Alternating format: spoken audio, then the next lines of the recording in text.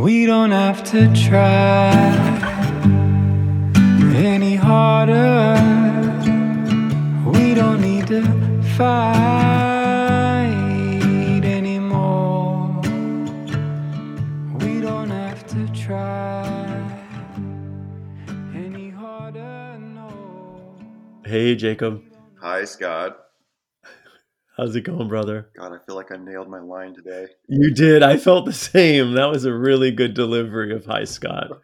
I think you're best yet. Oh, that's awesome. Thank you. I needed a little affirmate or whatever you call that today.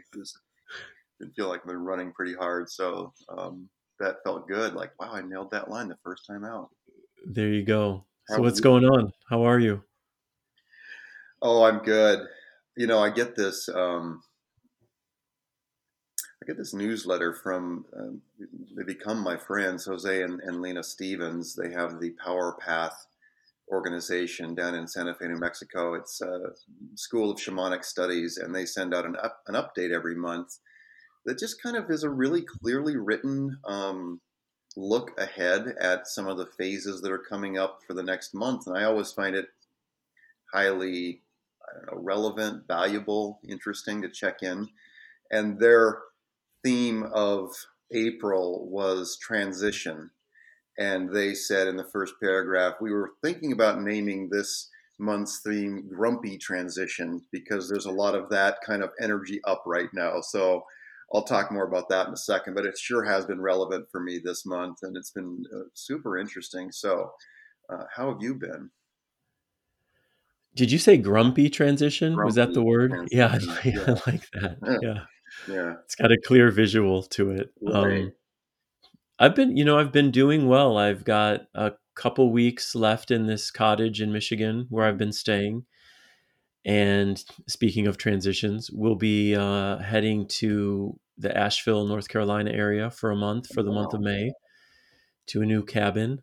Um, but in general, doing well. I feel like I may have been in this place last week of just really being focused on um, thoughts and that make me feel good, and giving energy and intention to appreciating aspects of my life that feel good, Mm. and getting outside and taking several walks. And just it's amazing how the things we give energy to, how impactful that energy is in creating a day-to-day reality around our lives. So Yeah. I've still been in that space, and I'm in a very isolated place, so it's easy for me to tune into what it is I'm wanting to tune into. But also, brother, I would say this is for a full week now, almost probably 6 days, I have not been, almost zero for the most part, taking in news. Mm. Little glimpses, but almost nothing. And the way that has affected my state of being has been profound as well. Just because the news has such a souring effect on my emotional state of being, and I think that most people could make that statement. But I can't remember a time in years where I've completely extracted myself from at least checking in on headlines, Mm-hmm. because I've always told myself that I like to be informed, and that that's a part of my personality, and have, allowed those stories to stay rooted in my day to day. Mm-hmm.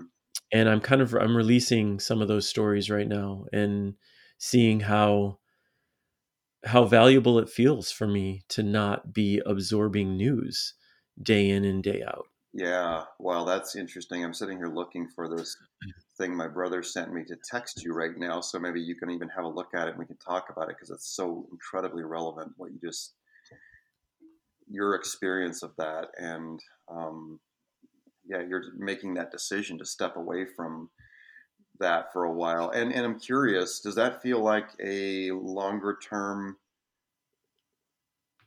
decision for you or does it feel like just a good detox? Like how do you feel about that now? I don't know what I feel about it now is it's been a really positive choice. Mhm.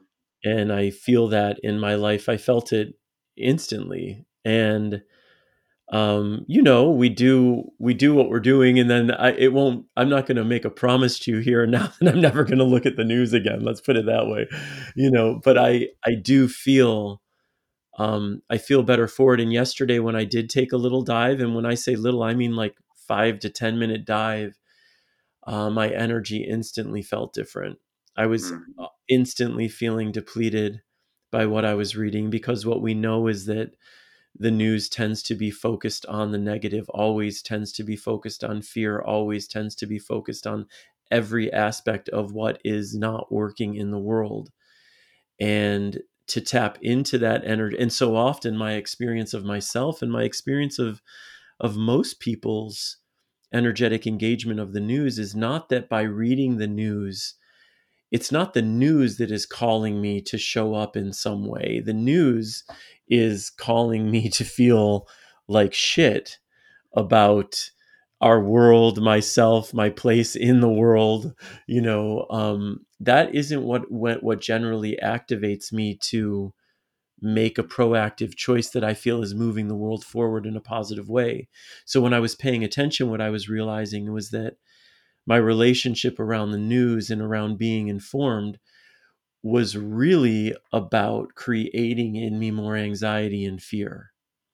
And that when I'm not absorbing the news in the same way, I'm living outside of that anxiety and fear. And that for me feels like a positive choice, because it allows me to be more present in the possibility of joy, the possibility of connection, the possibility of connecting to people, organizations, whatever, that are serving our world positively. Does that make sense? Completely. Now, I just texted you a couple of images. I don't know if you got those, but I think it'd be fun to look at them together and describe them a bit, because this is Dr. Joe Dispenza. I think it's from his book, Be Supernatural. I think that's the book. Okay. They haven't come through yet, but I just Okay. turned my phone back on. Yeah, no, my brother has been reading that book, and it's interesting. I know last week you mentioned that you've been taking in a lot of the uh, Esther Hicks, the Abraham material, and it's interesting to look at this thing that I just sent you that we'll talk about in a moment. From a more, from Dr. Joe, it's not a channeled situation. It's Dr. Joe's, deep neurological and psychological research and how these things, but they're exactly the same things. So many people are. I'm looking at it now. I'm not totally grasping it yet. All right, so let me just But describe it a bit for those yeah. who can't see this graphic. So there's this what looks like a flower or a sun maybe with a bunch of rays coming off of it. In the very center, Dr. Joe Dispenza it's written the inner world of your thoughts and feelings. And then he has all of these rays coming off of this center of your inner world of thoughts and feelings. And each ray has a name. Let's say clothes, appointments, news, TV, computer, emails, Facebook, YouTube, LinkedIn, cell phone, etc., etc., Twitter, Snapchat. But there are also things like friends, siblings, parents, partner, job, um, boss, car, hair, money, pets, food, everything. And so it's not like these are all negative things. They are simply bids for our attention, bids for where we're going to place our energy. Yeah, and I mean, we talked so much about that last week, really. The choices we make, the thoughts we're thinking, the words we're speaking, the actions we're taking, Mm-hmm. how much impact it has on the lives we're leading, Yeah. And I think that the trick can be, for me, certainly, is we've been conditioned for so many years. We've been conditioned for a lifetime, and we're conditioned in all aspects of how we're showing up in our lives and in our world. Mm-hmm. So I am somebody who is naturally drawn I think naturally drawn, I should say, or to activism and to the voices of activism, Mm-hmm. and to the energy behind activism in creating change in our world. And I'm seeing the ways in which I'm not resonating with a lot of the activism I'm seeing, because the energy around it feels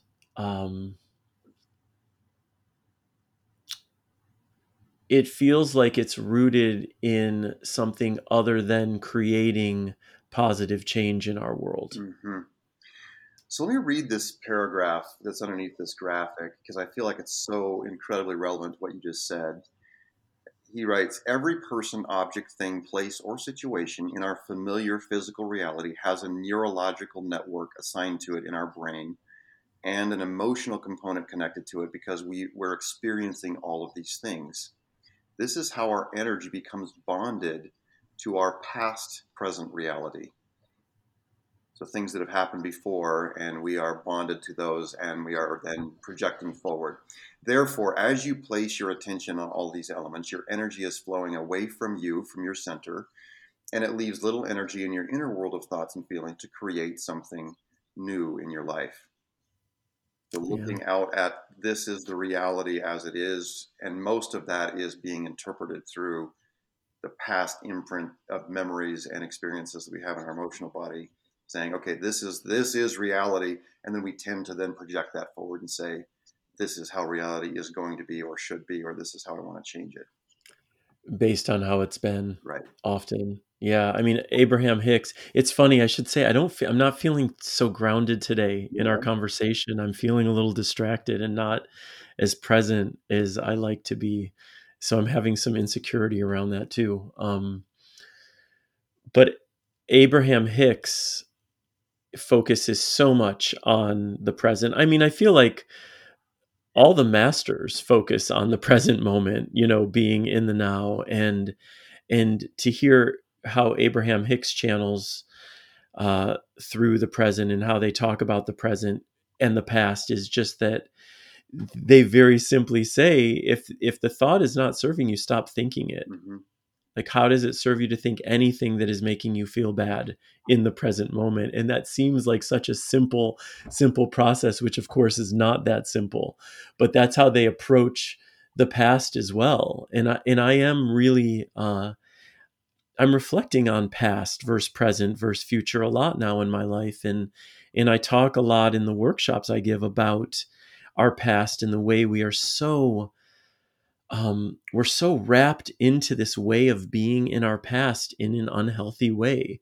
We are so we go into our past as a means of preventing us from moving forward in our future. We highlight the moments of the past where we feel like we have failed, where we weren't able to show up the way we wanted. We constantly focus on aspects of our past that make us feel like shit in the present moment, and that keep us rooted in fear around moving forward in a powerful way into our future. And we don't have to. Yeah. Right? That's the thing. Ultimately, that is a choice. What happens if we're going to use our past in any way? What happens if we use the aspects of our past really intentionally and focus on the aspects of our past that actually contribute in a positive way to what it is we want to achieve, move forward, realize in our present and in our future, right? That is a choice where we put our focus. And I think that's a lot of what Dr. Joe is saying. It's what Abraham Hicks is saying. It's what so many teachers, I think, out there are saying. I think so too. And part of the reason I love our conversation, Scott, is we're willing to talk about, these are the big important principles from various wisdom traditions or teachers or whatever, and then bring real life questions to it and say, okay, so that's nice to talk about. I love Thich Nhat Hanh, the present moment and the miracle that everything is right now. But you just touched on a couple of things that I feel like are important. That is, we tend to anchor painful moments or moments in which we felt fear or overwhelm. We can call those traumatic experiences. And those are the ones that become key. We key in on those. And there's a lot of now current neurological, psychological research to support that. Like, we have this negativity bias. I know we talked about that a little bit last episode. So I think there's a good reason why we tend to then when we go searching back through the files to say, I want to interpret this present moment, the things we pick up on are generally not the things that made us feel fucking amazing about Mhm. last year or when we were kids or whenever it happened.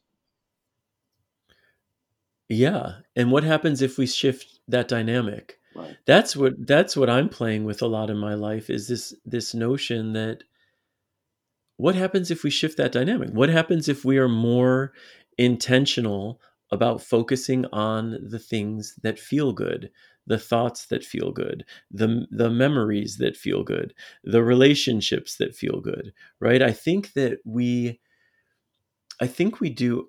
My insecurity also right now is feeling like this, that we've covered some of this already, and are Mm. we just repeating ourselves? But also like stepping outside of that and trusting Mm-hmm. whatever we're talking about is fine. Do you know what I mean? It's like, it's okay. I have been binging Abraham Hicks daily. I like hours and hours and hours of it, and the whole podcast is just people asking Abraham Hicks questions and then their responses to the questions, and so much of it is repeated, and it doesn't bother me. It just keeps coming in. It keeps absorbing. Um, You're just under pressure to say new and brilliant things with every word out of your mouth. Maybe, yeah, maybe I'm feeling that, or I feel like the last four episodes, they did have clear distinctions. I mean, we repeated some ideas, but each one had a kind of theme, and I feel like we're recanting stuff right now, but I don't even know that that's true, because I don't even, like, I already forgot what we've spoken about today, and I certainly don't remember everything we talked about last week. Yeah. Well, look, so you started out by saying, look, I've taken a break from the news almost entirely, and this is how it's making me feel. So I'm just curious, Scott, based on that, and you're just heading into transitions, moving to a different spot, new things coming up. I'm curious, with that sort of foundation of clear space, reconnecting to what really feels good to you, how does that change, or does it change any of your feelings about what's coming up next for you, what you're creating, where you're moving, that sort of thing? It feels great, because really what I'm focused on right now is how I'm feeling Mm, in the moment. mm-hmm. So what I'm and when I say that, what I mean to say is I'm giving energy to creating more and more moments and thoughts that have me feeling good, because I want to feel good. Yeah, I want to feel joyful. I want to feel peaceful.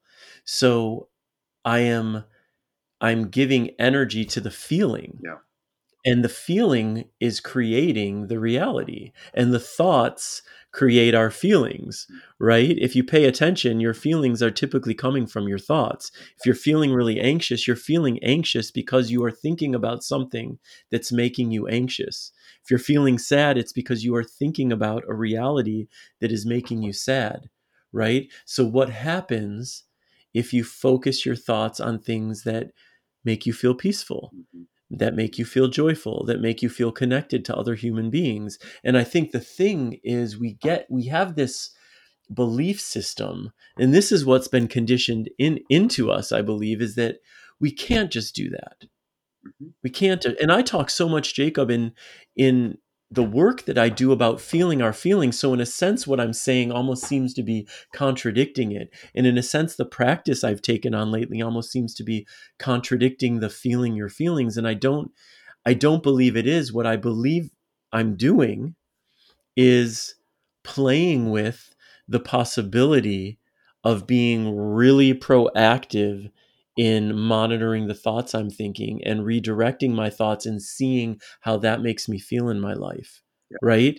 And what I'm experiencing day after day, not like 100% of the time, but in general. And for me, that's the goal. Is it's like, I want to be living in a space of feeling good, feeling joyful, feeling peaceful more often than not. Yeah.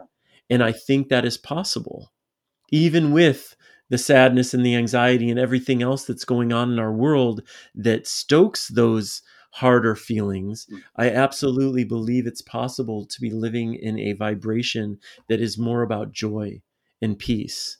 And I'm seeing it in my life over and over and over again these days, Yeah. right?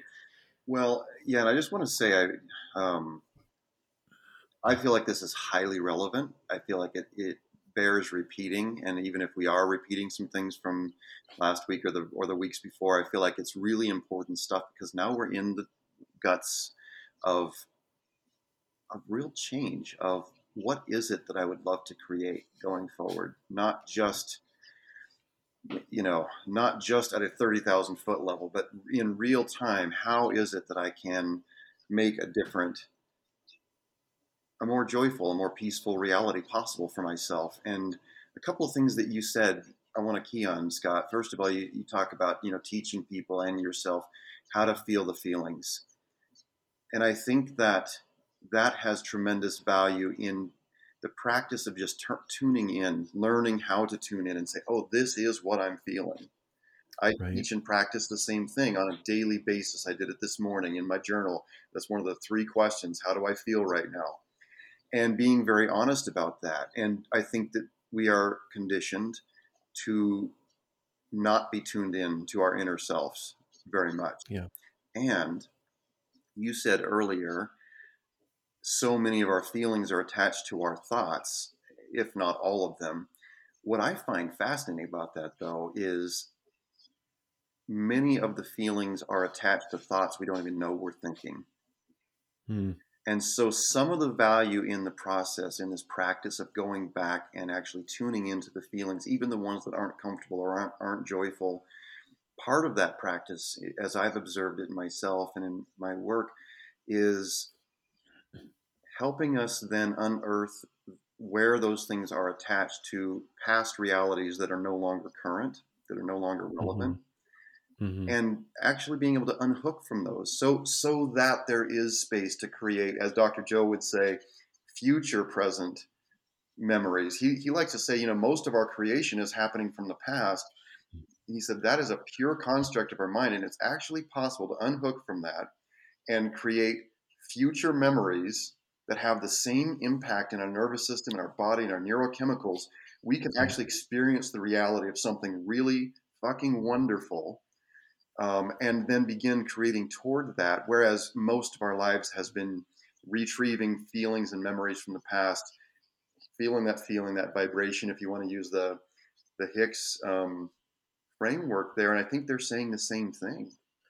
They're saying the exact same thing. Yeah. And that's and I love the energy of that. I love the energy of living not in what was and not even often in what is, Mm-hmm. but in what we're creating. Mm-hmm. Right? Living in the vibration, in the feeling of what you're imagining for yourself. And I think that that's a profound, and again, not from a place of denial, but we've been so conditioned, like you said, to feel like everything we're feeling in this moment is based on the past. And what happens if we shift that? Mm-hmm. Right? And at the very least, what we're giving ourselves this profound gift, however many minutes a day we're doing it or hours a day we're doing it, of living in the energy of the good feeling that comes with what it is we are striving to create in our lives. I have a question for you though, Jacob. Yeah. You said you respond to 3 questions, and I know you wrote about this in the Creative Cure, and I think it might be fun to hear, like, what are the 3 questions you journal about and why those 3 questions? Yeah. Thank you. It's so interesting. It became such a simple template. That is something I use every day, and very specifically, Scott, in this order, and not from a culty. It has to be this way, but I've just found that there's an actual neurological reason for doing it this way. So first of all, is how do I feel right now? That's the first question, and not how should I feel? How do I feel right now? Sometimes, especially when I first started doing this work, a lot of it I was found that I was not in the good feeling vibration a lot of the time. That's been a few years Hmm. back. And being able to just acknowledge that, I feel like shit right now. I feel tired. I feel depressed. I feel afraid about my prospects.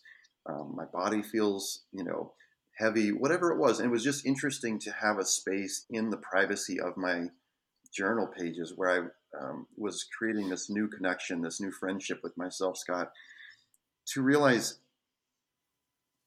I'm learning about my inner self, which is my own new best friend.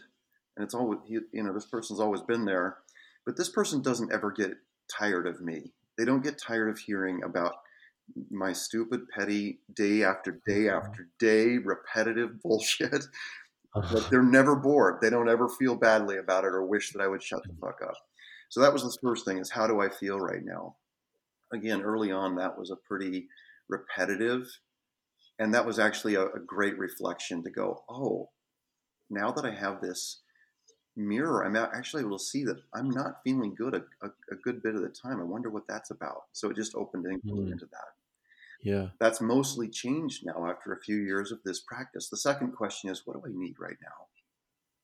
Mm, And once again, a lot of it became very simple. And I noticed how completely disassociated I was from my body, from myself, from what I actually needed. And so, not what do I need 5 years from now? What do I need right now? A lot of times, Scott, what would come up was, I just said, I'm feeling tired right now. What do I need right now? You know what? I need a nap. I need to pee. I yeah. need a drink of water. It was surprising to me how simple a lot of these things were. I love that. Before we get into your third question, because that's so important, and I think that the fact that you're consciously doing that with yourself, constantly checking in about your needs every day, it necessitates a response, which means you're going to be considering your needs every day. Mm-hmm. And I think it's so easy for us to ignore our needs, Mm-hmm. or not to really just to ask ourselves that question from this place of openness and expansion, and a willingness to to act on what the response is. If the response is I need a nap, then you follow through Right. and you give yourself the however many minutes you're able to give yourself for a nap. If the need is I need some fresh air, then you open your door and you step outside and you give yourself the fresh air. But if we're not asking ourselves those questions, it can be hard to remember or to even think of it. I think So I love that question. no, I think you're so God. It's amazing, and I was really surprised by the simplicity of not only the questions but the responses that the questions elicited. When I was able to relax and go, I have nothing to defend here. Like, I don't need. No one is looking over my shoulder thinking, God, that guy is a weak, sniveling, needy little snowflake of a creature. Um, and it was interesting how that then took me back to childhood and where I learned to quit paying attention to myself, where I learned that other people's needs were always going to be more important than mine. Yeah. And this isn't through some, malevolent force. It was just through the course of growing up. We all get these messages at school from our parents or caregivers.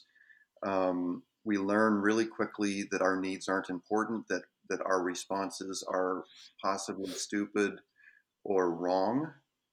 And so learning to listen to the inner voice, it just gets lost. Absolutely. And I was doing that practice a lot in the early days of the pandemic too, Mm-hmm. when everything felt so out of control and so uncertain. And I was getting back to just core needs versus wants. There is a difference between needs and wants, and realizing for myself, and I invite everybody listening to consider those things, to make a list. Mm-hmm. What are your needs in general? So you're doing it in the day to day, in the moment too, but even in general, when I looked at what do I need in my life to feel at peace, what I found, it was nature, Mm-hmm. quiet, connection, and I can't remember what else. I think movement, Mm-hmm. whether that's taking walks or dance, but it was maybe a list of 5 things that in general, if I am bringing those 5 things into my life in a regular way, I feel like my core needs are being met Mm-hmm. and I feel more grounded in my life. Right? So it's important to consider those things. What about your third Well, question? before we do that, you said a few minutes ago that you were feeling kind of a little bit ungrounded. How are you feeling in your body right now, Scott? I still feel somewhat ungrounded, but I also feel okay with the ungroundedness. Mm-hmm. I think when I was feeling it in the beginning, it was with this uncomfortable energy that was like, you need to shift, you need to get grounded, you need to get centered. You know what I mean? There was a judgment around it. Mm-hmm. And now I'm in a place of just like, you know what? This just might be part of the energetic signature I'm carrying with this talk. Yeah. And that's okay. Yeah. You know what I mean? Like it's okay. So I feel okay within it. Yeah. I don't, and it's funny also because before we, with each of the other episodes, before I come on to this conversation, I always take a moment to ground myself and to give myself over to the energy of love and clarity. And you know what I mean? Like I do this little ritual that I didn't do today. I just forgot about it. And maybe that's the reason I feel this way and maybe not. And it doesn't matter, but it was something that came to me. So it's okay. You know, I, what feels most okay for me about it is recognizing how ultimately okay I am with feeling ungrounded and seeing that that's possible, you know? Like we're not always going to be spot on and that's okay. No, and part of the reason I asked the question is rather than talk about these things, you and I are just now journaling out loud. Like you just Yeah. now journaled out loud. And I love Yeah. that. Like because you trust me and I trust you, you're actually, you know, if you were writing on a page, if I'm looking over your shoulder, you're saying those things. And I'm going to just highlight that to say that we can talk about the present moment all we want, Yeah. but that's usually conceptual. What you and I are doing right now is coming into this present moment. We're talking about your Yeah. feelings in your body. And you're talking about how you think about those feelings, and then coming to Yeah. an acceptance. It's like it's okay, even if I don't feel like super keen and grounded or whatever. Right now, for whatever reason, my body feels like really a little shaky, kind of like a little bit jittery, and probably because I had not enough sleep last night and a little bit too much caffeine today. Maybe, Maybe, and maybe because you're very sensitive and you might be keying into my feeling too. Who knows? yeah, or maybe there's an entity who's taken over my body and this Exactly. ghost or We've been hijacked.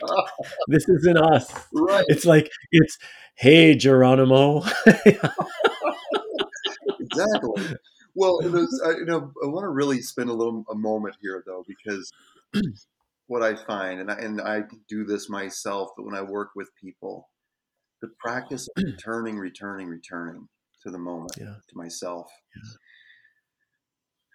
that is always where, if I tell myself the truth about this moment, even the uncomfortable stuff, like, no, I'd rather my body isn't jittery and then not worried that my voice might be shaking a little bit or that my mouth would dry Yeah. out and then I would stumble over my tongue and Scott would be like, my God, why am I doing this podcast with him? You know?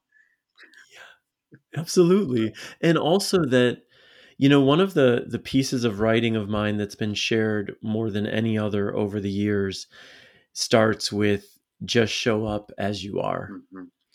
And it goes on from there. And I don't remember really everything else about it, but the essence of it is that Yeah. it's understanding that you don't have to be perfect.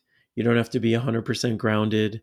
You don't have to be 100% on your game. You don't have to know everything. You don't have to, because nobody ever is 100% ready or 100% perfect or 100% everything. Yeah. And that's not what is being asked of us. Like you and I have this podcast, we record it Tuesday at 2 p.m. And really what is being asked of each of us at that time, in that moment, is for us to show up as we are in the moment and offer what we have to offer in the moment and trust that by doing so, it is going to reach and connect with others however it reaches and connects with others. And also knowing, Jacob, that there is freedom. Had we shown up at 2 o'clock and I was in a really frazzled space and felt like I can't do this right now, Mm-hmm. I would have said to you, I can't do this right now. Yeah. You know, and we would have played with that. And I suspect, knowing who we are, we would have played with doing it, even if I were in a space of, I would have been willing to play with that. And if it was really like, I can't do this right now, you would have been like, no problem. That's okay. Yeah. You know what I mean? And I feel like because of the relationship we have with each other and the energy we've created around this partnership, Mm-hmm. there is that understanding. And I feel called to say right now to those listening, if you're getting in partnership with people around creation, that's an important understanding to create. It's really important to create an energetic exchange and environment and relationship with that person where you know that you are able to show up as you are. And if you're not able to show up as you are, that will be received in a way that feels okay too. Does that make sense to you, Jacob? It makes total sense. My brother Nate went through when he was CEO of a company 2 years ago, he went through an exercise with a group that was consulting with them, and they asked what does trust mean to you? And Nate came out with, I'd never heard this before. He said it means the ability and safety to take risks.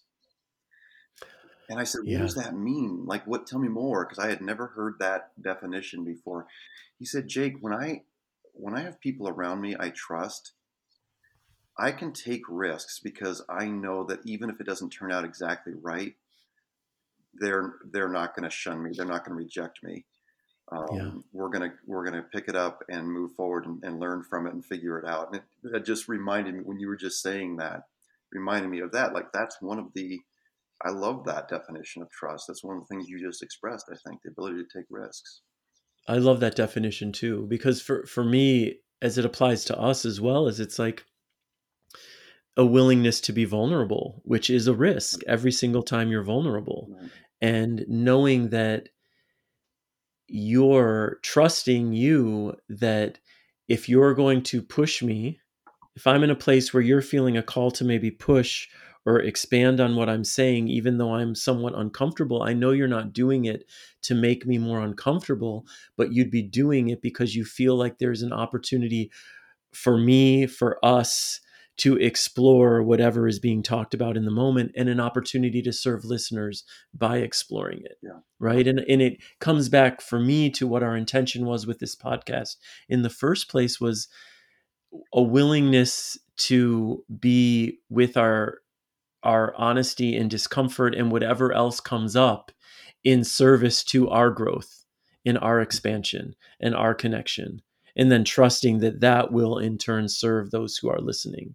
And this is the case for everyone, listening, right? It's like if you are in service to your truth, in service to your vulnerability, in a way, in your connections with others and what you decide to share online or otherwise, I believe that in service to our truth, you can trust that you are actually going to be touching other people in a way that is positive, because that's what truth does. That's what love does. That's what, whatever words you want to use for truth or love or whatever, that's what it all does. And as I'm saying this to you now, I'm feeling wholly insecure again. Like I'm not in my clarity today. Wow. That just keeps coming up for me. Yeah. Well, and Like I'm trying too hard or something. it's I love that you just went ahead and said that, because as the guy on the other side of this, watching you, listening to you, I don't feel any of that. I'm not sitting here going, God, would he please stop talking now? It's my any of that stuff. He's not making any sense today, Yeah, man. no, Shut up. it's making all the sense. And I think this is important, Scott, because of where we are and what we've been talking about today is creating forward. And we're going to talk about the third question in just a minute. Yeah. It just connects to this. But the ability to be honest about what's here right now in the space, in myself, that to me, before we can begin skipping forward to the vision board, the manifesting wonderful high vibe stuff, Yeah. we can't do it over the top of dishonesty. We can't Right. do it without the vulnerability, even if it's just with ourselves. I mean, you Yeah. talked about, developing trust and vulnerability with a creative partner, for example, any kind of partner, any kind of person who is important in our lives. And I would say that if I start with myself, if I develop that, as I develop that a little bit more each day, like I know for sure you and I couldn't have the connection we do or create what we're creating if you weren't committed to that sort of partnership with yourself already. And the same with me. Right. Yeah. You know. Absolutely. 100%. So what's your third question? So the third question is, what would I love? And when I first started this, Scott, I had such a hard time. So now we're moving into imagination. We're actually looking Hmm. forward. When I first started this process, I was really in the depths of healing from some early trauma in my life that I had only just opened the door on. And frankly, my most of my reality at the time, has been a few years ago, was there was a lot of I had a lot of anxiety in my body, my mind, that I hadn't even known was there until I read The Body Keeps the Score and The Deepest Well, and some of these books that began to help me understand the latent anxiety. And so I didn't realize that I was trying to create over the top of unconscious fear, of heightened anxiety almost all the time. And no wonder I was sabotaging my imagination looking forward. No wonder it was hard for me to connect to. So anytime I would attempt to dream forward, I would immediately access old stories, and the feelings that those old stories would generate in my body. I Yeah. would love to create this next book. So I was right in the process of rewriting The Creative Cure, and I knew that I couldn't rewrite it, even though the deadline was looming. I couldn't rewrite it until I went deeply into this stuff and addressed it. And so I began to, as I used these questions, I began to realize that what I needed to do was heal my imagination. Mm. Because, there's this common idea that we begin to lose our imagination by the time we get into grade school, and then more and more throughout our life. It's not true. Yeah. We never lose our imagination. What happens is we lose the innocence and the possibility in it. We begin to become trained and conditioned to imagine scenes that we do not want. Yeah. Absolutely. We're incredibly skilled at that. Right. So how do you heal your imagination? Well, in that, I mean, reading the headlines, growing up through school, and again, our parents and teachers and caregivers, we might hear things like "grow up," "stop daydreaming." Or how about this? That's just your imagination, Yeah. right? And we're just dismissing it like that's fucking, not worthy of anything. Quit imagining, Right. you know. Right. And then we get trained to look for the downside and see the darkness in the world and see the risk and see what's the possible pain. And we get trained not just because people tell us these things, but also we get trained by experience of disappointment. Things happen. Um, so when you say, how do we heal our imagination? For me, it had to start so close to home. Like I began to realize I can't even imagine what I would love and connect to it, because, The Secret and Abraham Hicks and all these different ones talk about anchoring those feelings in your body, like Hmm. beautiful, wonderful things you want to create. I Yeah. couldn't do it, Scott, because I was so full of fear and anxiety. And so early on in this process, what I noticed that was helpful for me, rather than saying, what would I love? I would often turn that question a little bit to say, how would I love to feel right now? Hmm. And I Yeah. would often realize the answer was, I would love to feel safe. I would love to feel clear and confident right now, just a little bit more of that. Yeah. Um, and then that would lead to small actions like sitting down afterwards and maybe having a meditation for 5 or 10 minutes, where I would just breathe in, I'm loved, and breathe out, I'm safe. Yeah. Or take a walk where I was just intentionally settling my nervous system down. And that's always the key, right? It's like you intentionally took action. Mm-hmm. You intentionally did something that resonates with your desire to feel safe and feel good. Mm-hmm. And that's really just such an important aspect to this whole journey. It's understanding that we have the power to do that, Mm-hmm. right? It's understanding that we are conditioned to believe that we have to have negative thinking going on most of the time, that negativity bias is just the natural way of being human, when it is a learned way of being human. So it is something that we can unlearn, and we can learn to do what you're doing. We can learn to be more proactive in creating peace, if that's what you desire, more peace. I know whenever I take a walk by this lake, it's a very peaceful experience for me, Yeah. right? And so some days I take 3 walks by the lake, because why wouldn't I? right? It's like, why wouldn't we be actively engaged in creating more moments of joy and peace in our lives? I feel like this is what I'm repeating because this is what I'm living in so much right now. And I'm living in it so much because it's having a profound effect on my life. I'm living in joy much more often right now, Right. right? And it's like, this stuff works. This works. It works to pay attention to your thoughts. It works to shift your thoughts. It works to pay attention to your actions. It works to align your actions, with vibrations of joy. It's not just woo woo. This isn't just a game. This doesn't take you out of the existence of the world. Right. It's not as a means of denying the world. You don't have to be removed from the world to act in alignment with your higher vibration, with the call for joy. You just have to be more intentional, right? And um even that sounds so simple. With practice. It takes practice. But the more practiced you are at it, the more you're going to find yourself having these moments where you're like experiencing these bursts of joy, or these moments of deep peace, or these moments of deep resonance with God or with nature. And it's like, it's not a coincidence. It's not a coincidence. If you're paying attention, it's like, oh, well, I've been doing this for hours every day, so it would make sense that I'm having more of these moments. And because you're making that connection, you're more inclined to take the action and to think the thoughts that lead to those moments.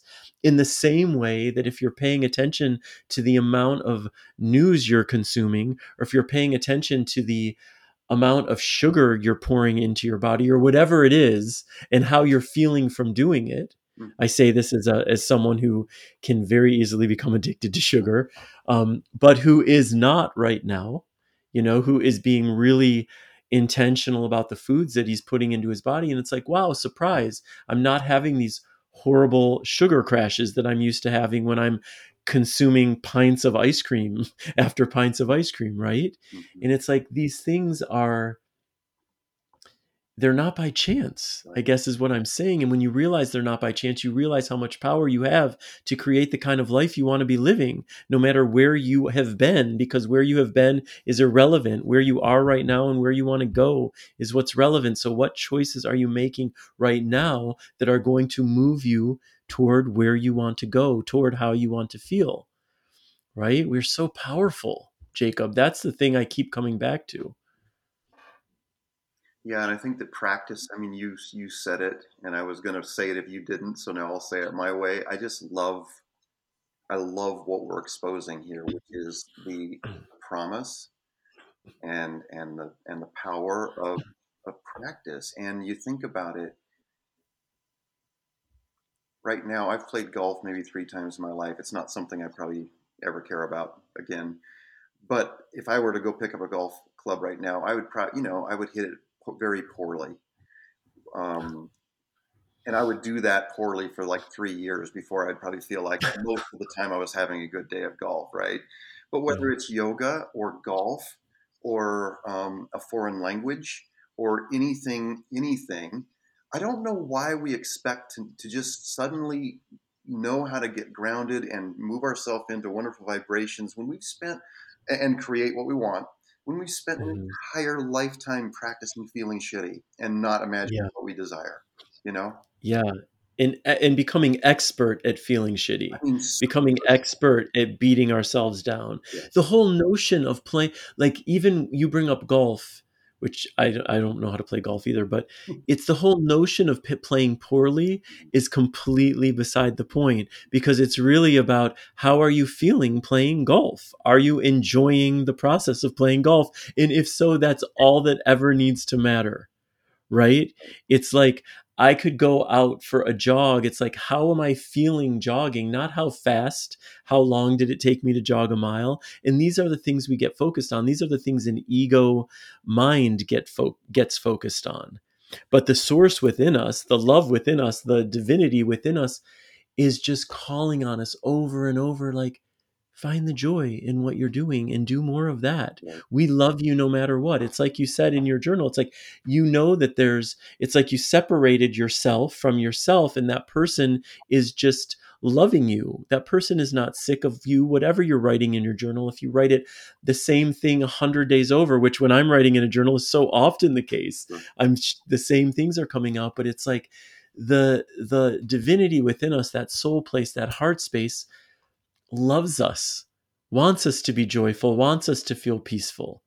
And I feel like when I am most inclined to create space for that in my life, it's when I feel most aligned with the divinity within me, with God, with my soul, with my, if you're someone listening and you don't believe in God, that's totally fine. Like, go within, go within to that part of you that connects to the natural world, to the miraculous nature of nature, the fact that there can be this little acorn that turns into a redwood tree, like the impossibility of that. Whatever force is behind creating that is a force that is within all of us. We are part of that. And that is miraculous. And there is energy in that. There is life in that. There is potential in that. There's possibility in that. And when I'm connected to that energy, I move into my world boundless. And that's the thing, Jacob. That's the gift of it too, is understanding that the energy that lives in nature, in creation, I do believe in a divine source. The energy that lives in that is limitless, is boundless. So when we're connecting to that energy, we suddenly become limitless. Our imaginations suddenly become boundless, which means that anything is possible. And why wouldn't we, as much as possible, be living in the energy of that limitlessness? Because it's fun. It's joyful to do so. Right? We are not bound by any conditions that have been put upon us. We are not bound by the expectations of others and the limitations of others. We're not bound by anything other than what we bind ourselves to.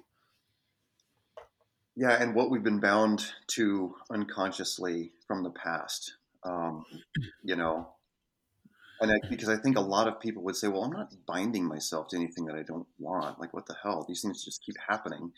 And I think that what we're talking about today is the sometimes intricate and slow, patience requiring process of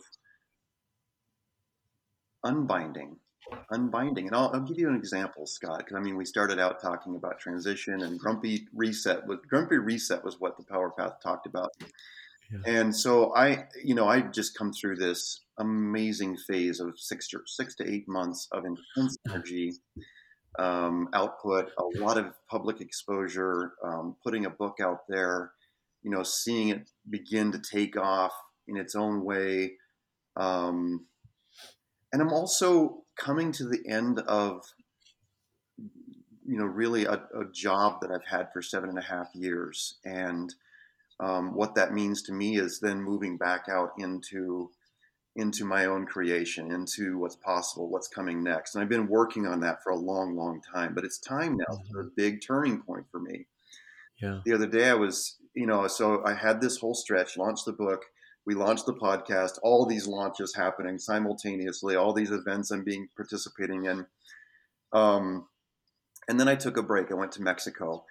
And when I got back, everything felt quieter. And part of me started to become really uncomfortable with that. I was also still needing a rest. I was needing quiet. Part of me was like, hey, there's no place to stop right now, man. You're now if you're shifting back into more entrepreneurial mode of creating these things and launch them, you just have to stay on a dead run. I had a number of moments this last week where I was able to sit down again with my journal, and I just was able to say, I don't know what it is I'm trying to put my arms around right now and figure out, but there's some real discomfort. What is that? Like, what is going on? And over the course of several sessions, didn't all happen at one time, I noticed a big pattern. And that is, I'm coming up to the end of about 12 years in my current trajectory. Mm-hmm. But Scott, previous to that, I was in my previous finance and entrepreneurial career for about 12 years. came to the end of that, and there was this major turning point that came with a lot of pain, a lot of, self-discovery, but also, I mean, I lost everything. Everything went to shit. I mean, it was really, really scary. Had a lot of dreams that seemed like they fell apart. I remember pulling down a vision board off my wall and saying, "This is bullshit. Like, none of this stuff worked. I did all the right things. I watched The Secret. I thought the thoughts, made the boards. I did all the things. What the fuck?" Um, the course of the last 12 years has been this incredible period of self-discovery and healing and growth and change. But I've been doing it under this umbrella. And now I'm getting ready to really launch back out on my own. And it was Yeah. interesting to have that clarity of perspective and realize this is another big turning point. Interesting that it happened at about another 12-year interval.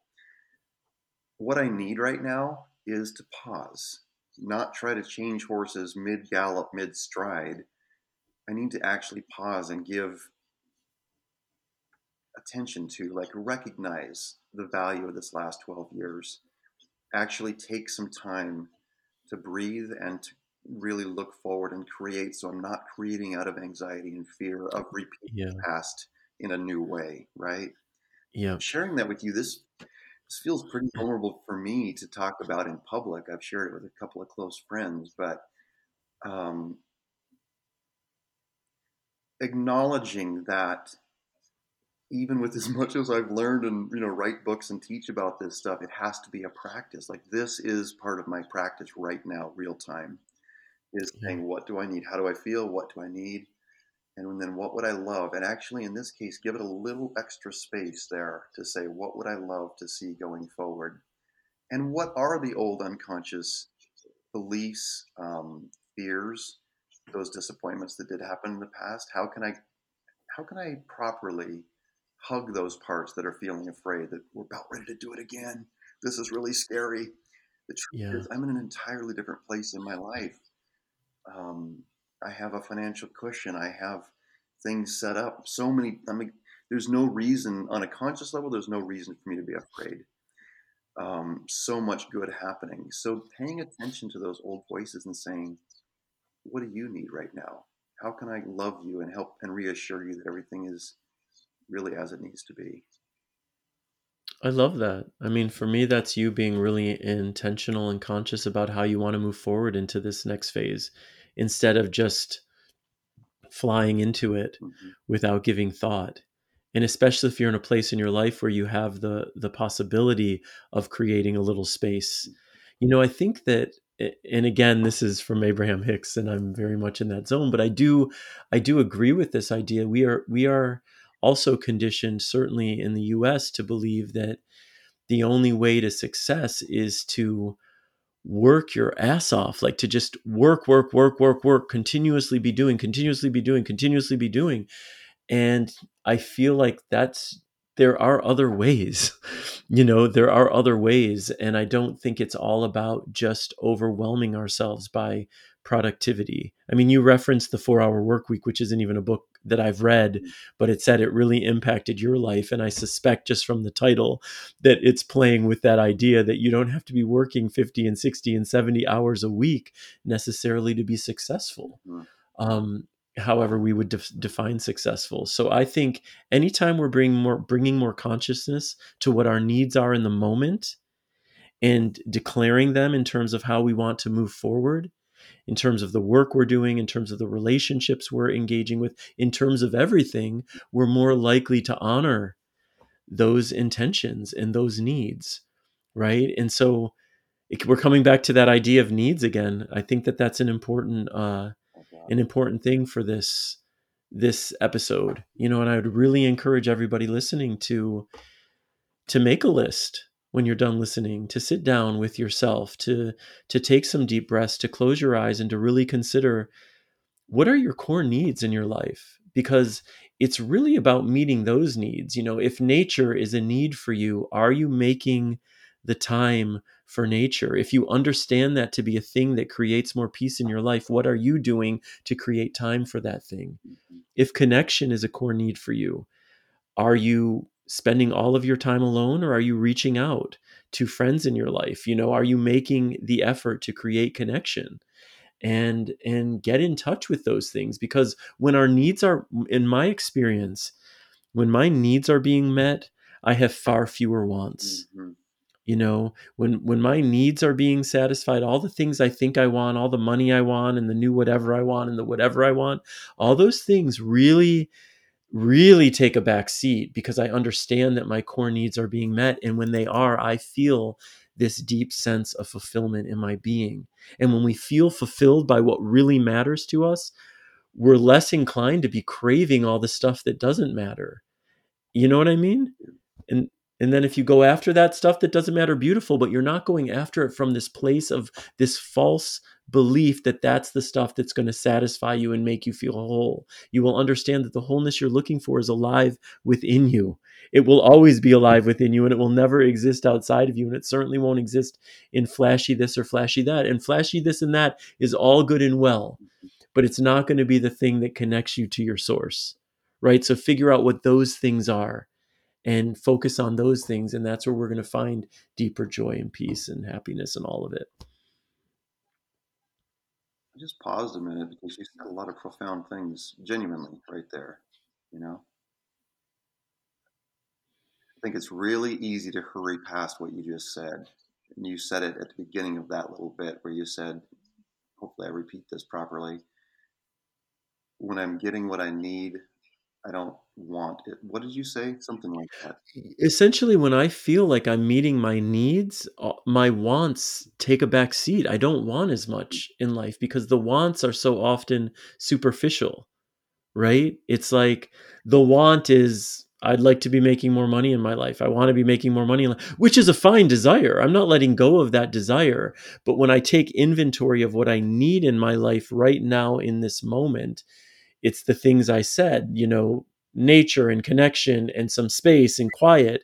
And when those things are being met, the that loud voice of I want this and I want that, it really quiets down. Because what I believe we all want, Jacob, is we all want to feel good, we want to feel connected, we want to feel loved. We need to, we need connection, we need love, we need to feel seen. Like, these are things we need in our lives. And when we're getting that, there's a satisfaction that comes with receiving that quiets all of the unnecessary wants that we believe are going to fix us or make us feel okay, and ultimately only ever serve as an immediate band-aid. Oh, great, I got this new thing, I feel great for this hour with it.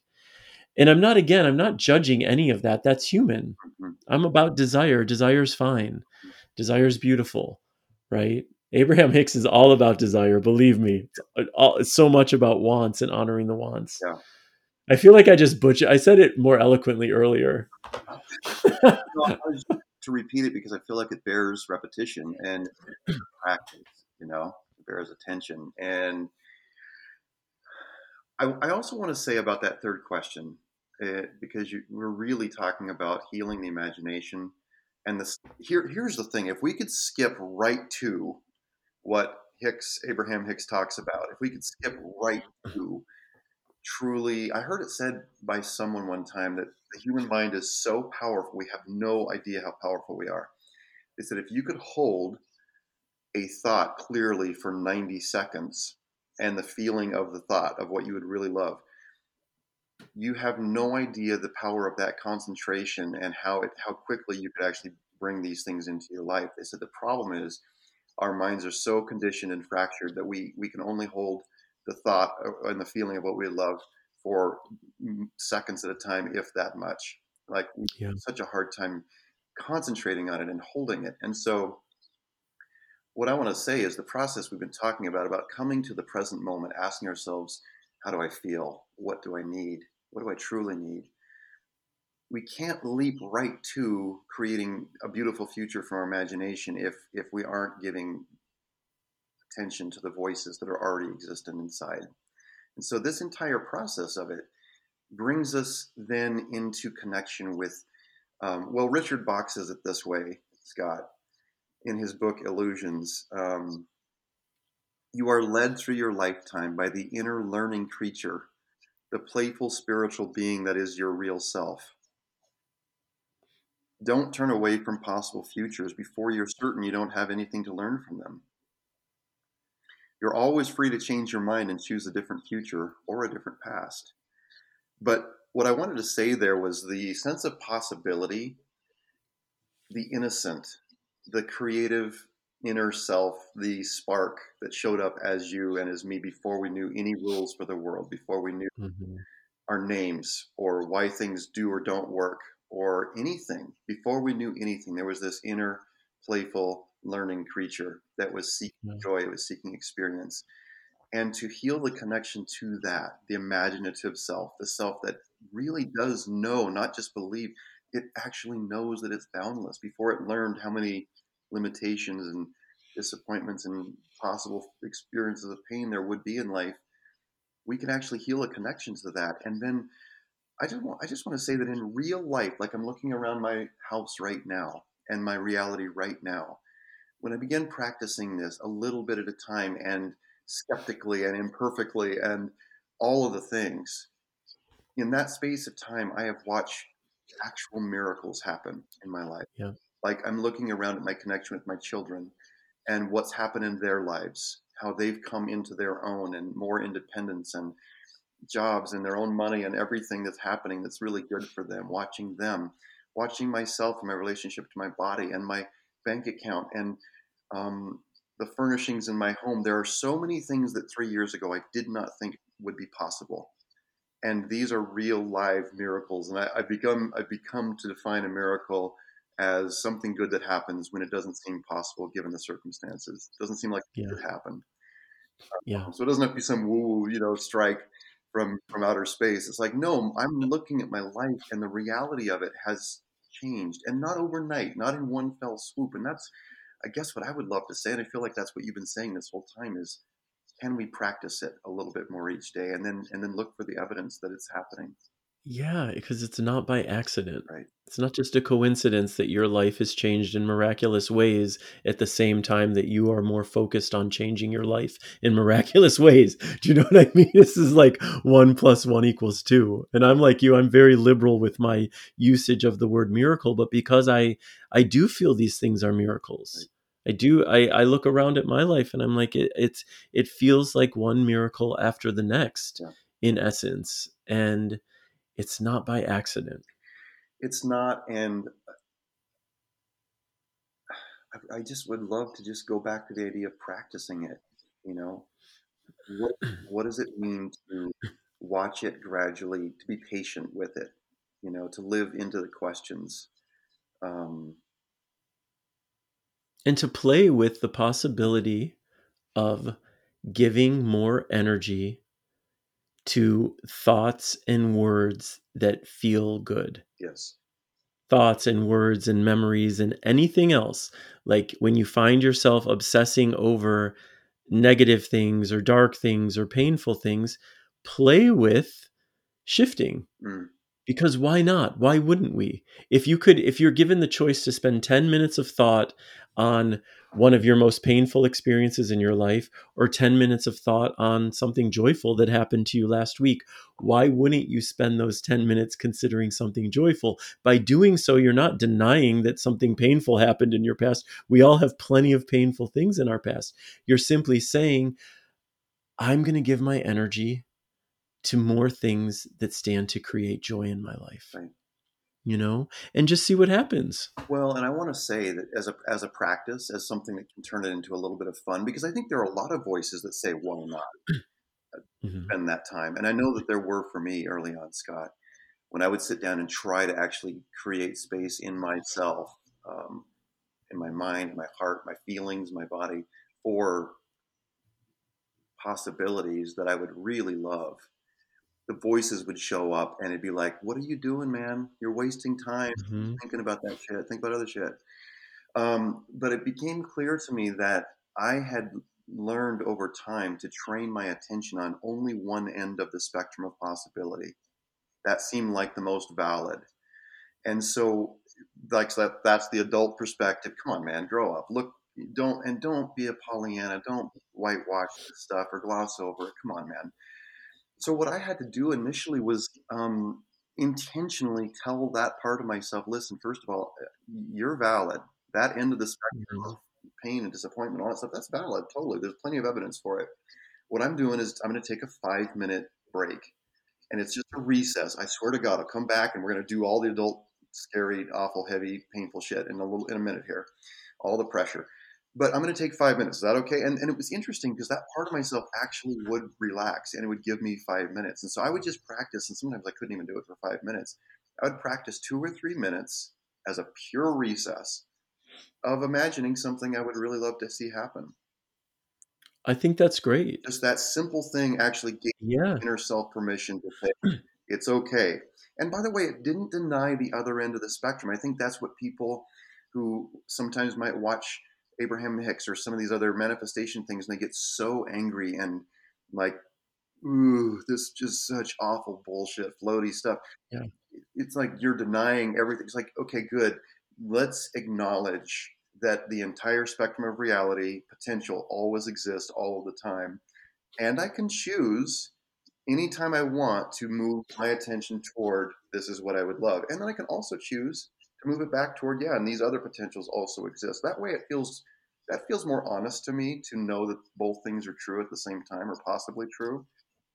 That feels very honest, but the question I would ask you is why would we choose to Mm-hmm. shift to all the stuff that creates pain in our lives? That's the thing. It's like if you look at the great teachers, Mm-hmm. like Buddha was never living in the past. He was living in the present moment. Jesus, I don't believe, was living in the past. Eckhart Tolle, who's a great modern day teacher, The Power of Now. I don't believe he is moving through his day alternating between all the pain of his past experience and the joy of living in the now, which is to say, and I know that people do get pissed at some of these teachers and that notion because it seems like you're denying what you lived in your life. But if we look at most people, what most people are doing is they are addicted Mm-hmm.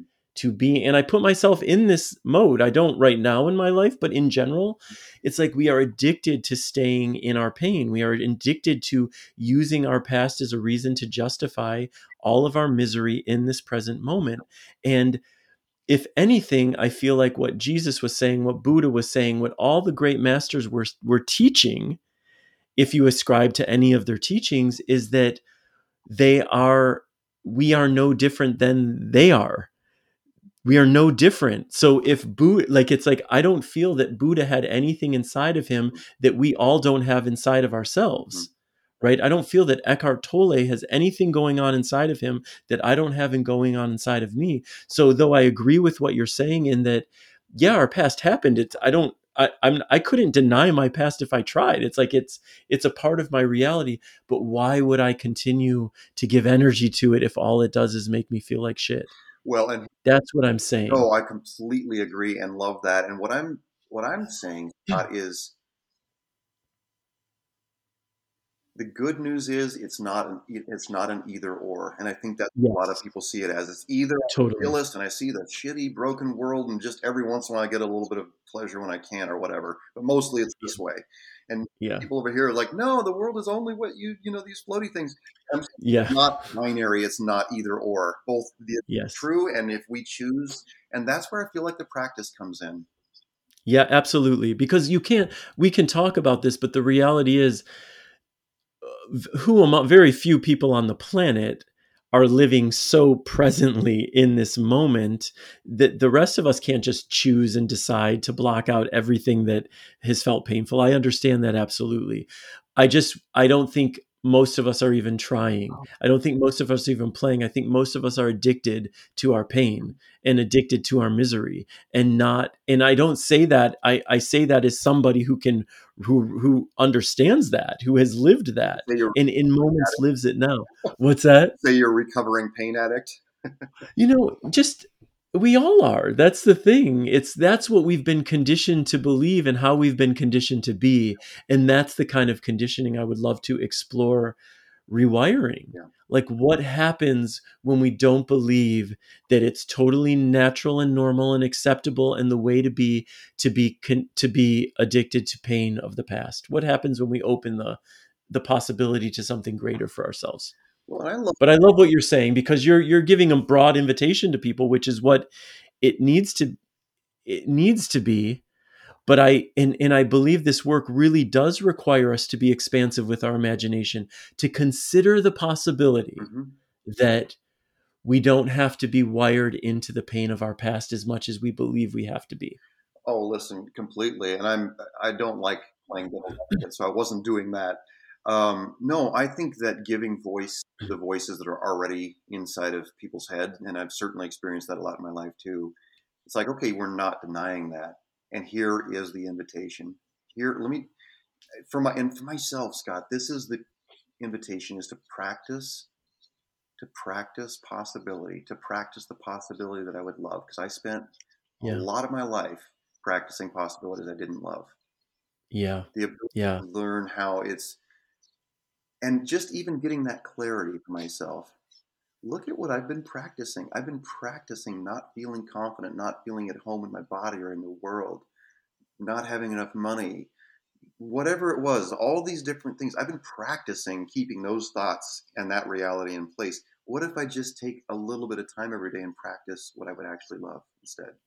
Absolutely. I love that. And what I've learned for myself, Jacob, is just that when I am centered in the source energy within me, when I'm centered in my soul, in my divinity, I am not in pain. Any moment that I feel centered in that place, when I'm centered in that place, if I'm reflecting on my past, it's not from a place of pain. If I'm reflecting on my present, it's not with pain. And we all have that energy within us, right? We all have that place within us. And I am really committed to rooting myself in that place as often as possible because of how it feels, Yeah, you know? yeah. God. Whew, I think we're I think we're about ready to wrap this one. Yeah, and thank you. I feel like you were in this conversation a much more grounded and centering force, and thank you for being that, because it helped me to kind of keep coming back and coming back. Well, God, I mean, Scott, I love this. I love you. And I love the conversation we're having because I feel like all of us, we are all in transition all of the time, of course.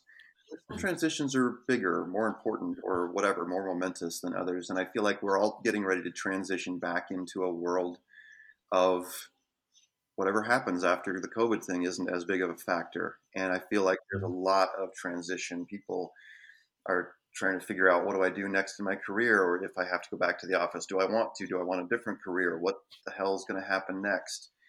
Yeah. To me, to my family, to my life, whatever it might be. And what we've been talking about today, I feel like we are at yet another inflection point in history, um, but it's just in our own lives of saying, what would I love to see next, rather than just go down the old paths, I Yeah. always had before. You know? That's been a gift of this time, I Yeah, think, you know, asking us to really, really consider in a different way than maybe we have before. yeah. Yeah. So you have something to read, I know, and before we dive into that, I want to just say, because I think you have an event this weekend, and I have an event this weekend that I want to announce. It's a spontaneous workshop I'm throwing called Creating Joy, because that's so much of the space I'm in right now, and that's going to be this Saturday, April 17th, for a couple hours. And I just want to announce that here if you're interested. And it's sliding scale, and it's free if you need it to be. So there's really no reason not to come unless you're going to Jacob's event, which is also this weekend. Well, And what's that? how do people find out about your event? Oh, thank you. Yeah, you can find it through my website or through Instagram or Facebook. There'll be links in all of those places. Okay, cool. And mine is called The Gathering of Creatives. It's with Sark and a bunch of other wonderful people. And you can find that if you go to insighteventsusa.com. It's on the front page there. Um, all right, so I did not plan on reading this because I had a different thing in mind before we started. But this is, I feel like it reflects what we've been talking about today. Um, Terence McKenna, the real secret of magic is that the world is made of words. And if you know the words that the world is made of, you can make of it whatever you wish. He was a old. Yeah. What a fascinating dude. I'm going to read it again. The real secret of Yeah. magic is that the world is made of words. And then if you know the words that the world is made of, you can make of it whatever you wish. And I feel like we could say the words that are inside our head, the thoughts, the beliefs, the things that we're paying attention to, the world is made of words. And we can Yeah. if we want to. I love that. And when you read it, especially the second time, I was thinking of all the different words I would replace the word words with. Mhm. Like the world is made of energy. And if you know the energy the world is made of, you can play with it. The world is made of creativity. If you know that, you know what I mean? It's like, I love that. Right. Yeah, it's so true. Yeah. We are powerful beyond measure. Yes. So let's keep playing. All right, brother. All right, brother. I love you. Thank you for today.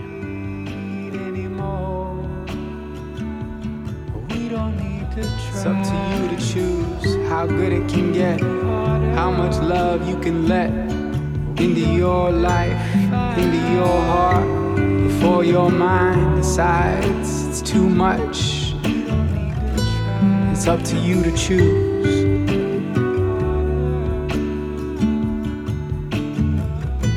It's up to you to choose.